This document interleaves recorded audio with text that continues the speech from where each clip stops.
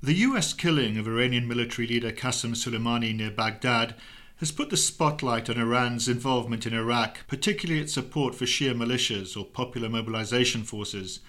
They played a key role in defeating Islamic State, but their continued presence poses a serious challenge to the Iraqi authorities. With me to discuss concerns over the militants is one of Alaco's Middle East analysts, Kavar Kurda. Kavar, how did these militia groups emerge in Iraq, and how much power do they wield? In the context of Iraq, the emergence of militia groups isn't a new trend. If we go back to the 1980s during the Iran-Iraq War, while Saddam Hussein was in power in Iraq, we saw the emergence of the Iranian-backed Baghdad Brigade, who continue to have power and support in Iraq up until this day. In 2003, with the American invasion, we saw the emergence of the Mahdi Army, a militia group which was tied to prominent Shia cleric Muqtada al-Sadr. And now with ISIS, we've seen the Popular Mobilisation Forces emerge. Now the Popular Mobilisation Forces essentially are an umbrella organisation of various different groups, primarily Shia, and their political goals and ideologies primarily align with those of Iran's. In terms of the power they now wield in Iraq, it's quite a considerable amount, especially in the political context, the economic context, and the security context. What is the government's stance towards the Shia militias? The government's stance towards the Shia militias is mixed. The Popular Mobilisation Forces, otherwise known as the PMF, were initially created under former Prime Minister Haider al-Abadi in 2014. Its main goal was to be a bulwark against ISIS advances, especially as a result of the fiasco around the Iraqi army, in which they initially ran away from IS rebels. So there is that element to it. However, on the other hand, the PMF now is extremely powerful in Iraq. And while there's been attempts to incorporate them into the Iraqi army, their framework, offer them hierarchies, give them ranks, this has ultimately fallen on deaf ears. And that's primarily because the PMF have their own political goals. Having said that, within the Iraqi government itself, the second biggest party is the Fatah Alliance, which is led by Hadi al-Amiri, who also happens to be one of the biggest and most important commanders in the PMF. And as a result of this sort of government support for the PMF, in 2019, they were allocated $2.16 billion of the Iraqi budget. So once again, the question is quite tricky for the government, because while you have some of the biggest parties in the parliament directly support PMF and lobby and advocate for the group, PMF itself don't actually take direct orders from the Prime Minister or any other defence officials. So do the Popular Mobilisation Forces represent a source of instability in Iraq? One could argue that as long as IS remains in the region, then PMF represents a form of stability in order to counteract their revival in the region. However, the main issue with PMF and instability in Iraq is that the militia group doesn't take orders from the government. And as a result of this, you essentially have a militia group who is very well armed, very well trained, and has differing opinions and ideologies and philosophies to the government at hand.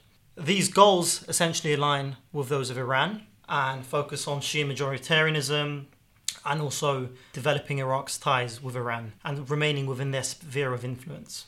In any case, if you have a militia group with so much power in a country who don't abide by the rule of law, this will always be a difficult issue for the government to resolve if there's any chance of the country stabilising. And the fact remains that they are also not universally popular within Iraq itself. This is true. As we know, Iraq is a multicultural country. You have Kurds, you have Sunnis, you have Shias, you have Christians, you have Turkmens. And from the Sunni and Kurdish perspectives, the PMF is a huge threat, but just within the Shia bloc of the country as well. There are still divided and mixed opinions on PMF, and not everyone is sure that they're the group to represent Shia interests. Are there any signs of them establishing a foothold in the economy? Much of the Iraqi economy currently is dominated by the black market, and this is especially one area in which the PMF have established a foothold. This has been clear in Mosul, where there's been reports of the PMF smuggling oil out of the area and also cornering the scrap metal market during its reconstruction. There's been reports of the group looting the Beji refinery, which is Iraq's biggest oil refinery. And there's also been reports of the group's activity on Iraq's seaports and naval ports near Basra. Beyond that, there's been countless reports and incidents of the PMF levying taxes at checkpoints on everyday Iraqi citizens. One cited figure was that currently PMF are extracting almost $300,000 out of these taxes daily. Is there a possibility that they might gain an even firmer grip on the economy in the years to come? So this is definitely a possibility, and it ultimately comes back to whether the Iraqi government can limit the power of PMF within society. Since its inception, it's only grown stronger, and there doesn't seem to be any signs that suggest that the group will diminish its power. This will possibly manifest itself through directorships in oil companies and other similar sort of ways in which the group will incorporate itself into business within Iraq. Now, of course, this poses a huge problem for any investors in Iraq, especially the oil industry. Iraq is a very corrupt country, and adding this PMF layer to it will only create more issues and more uncertainty for any investors or potential investors in the future. So what you're describing essentially is the PMF establishing an ever stronger grip on the country. Is there a risk of the militia becoming as dominant as Hezbollah in Lebanon?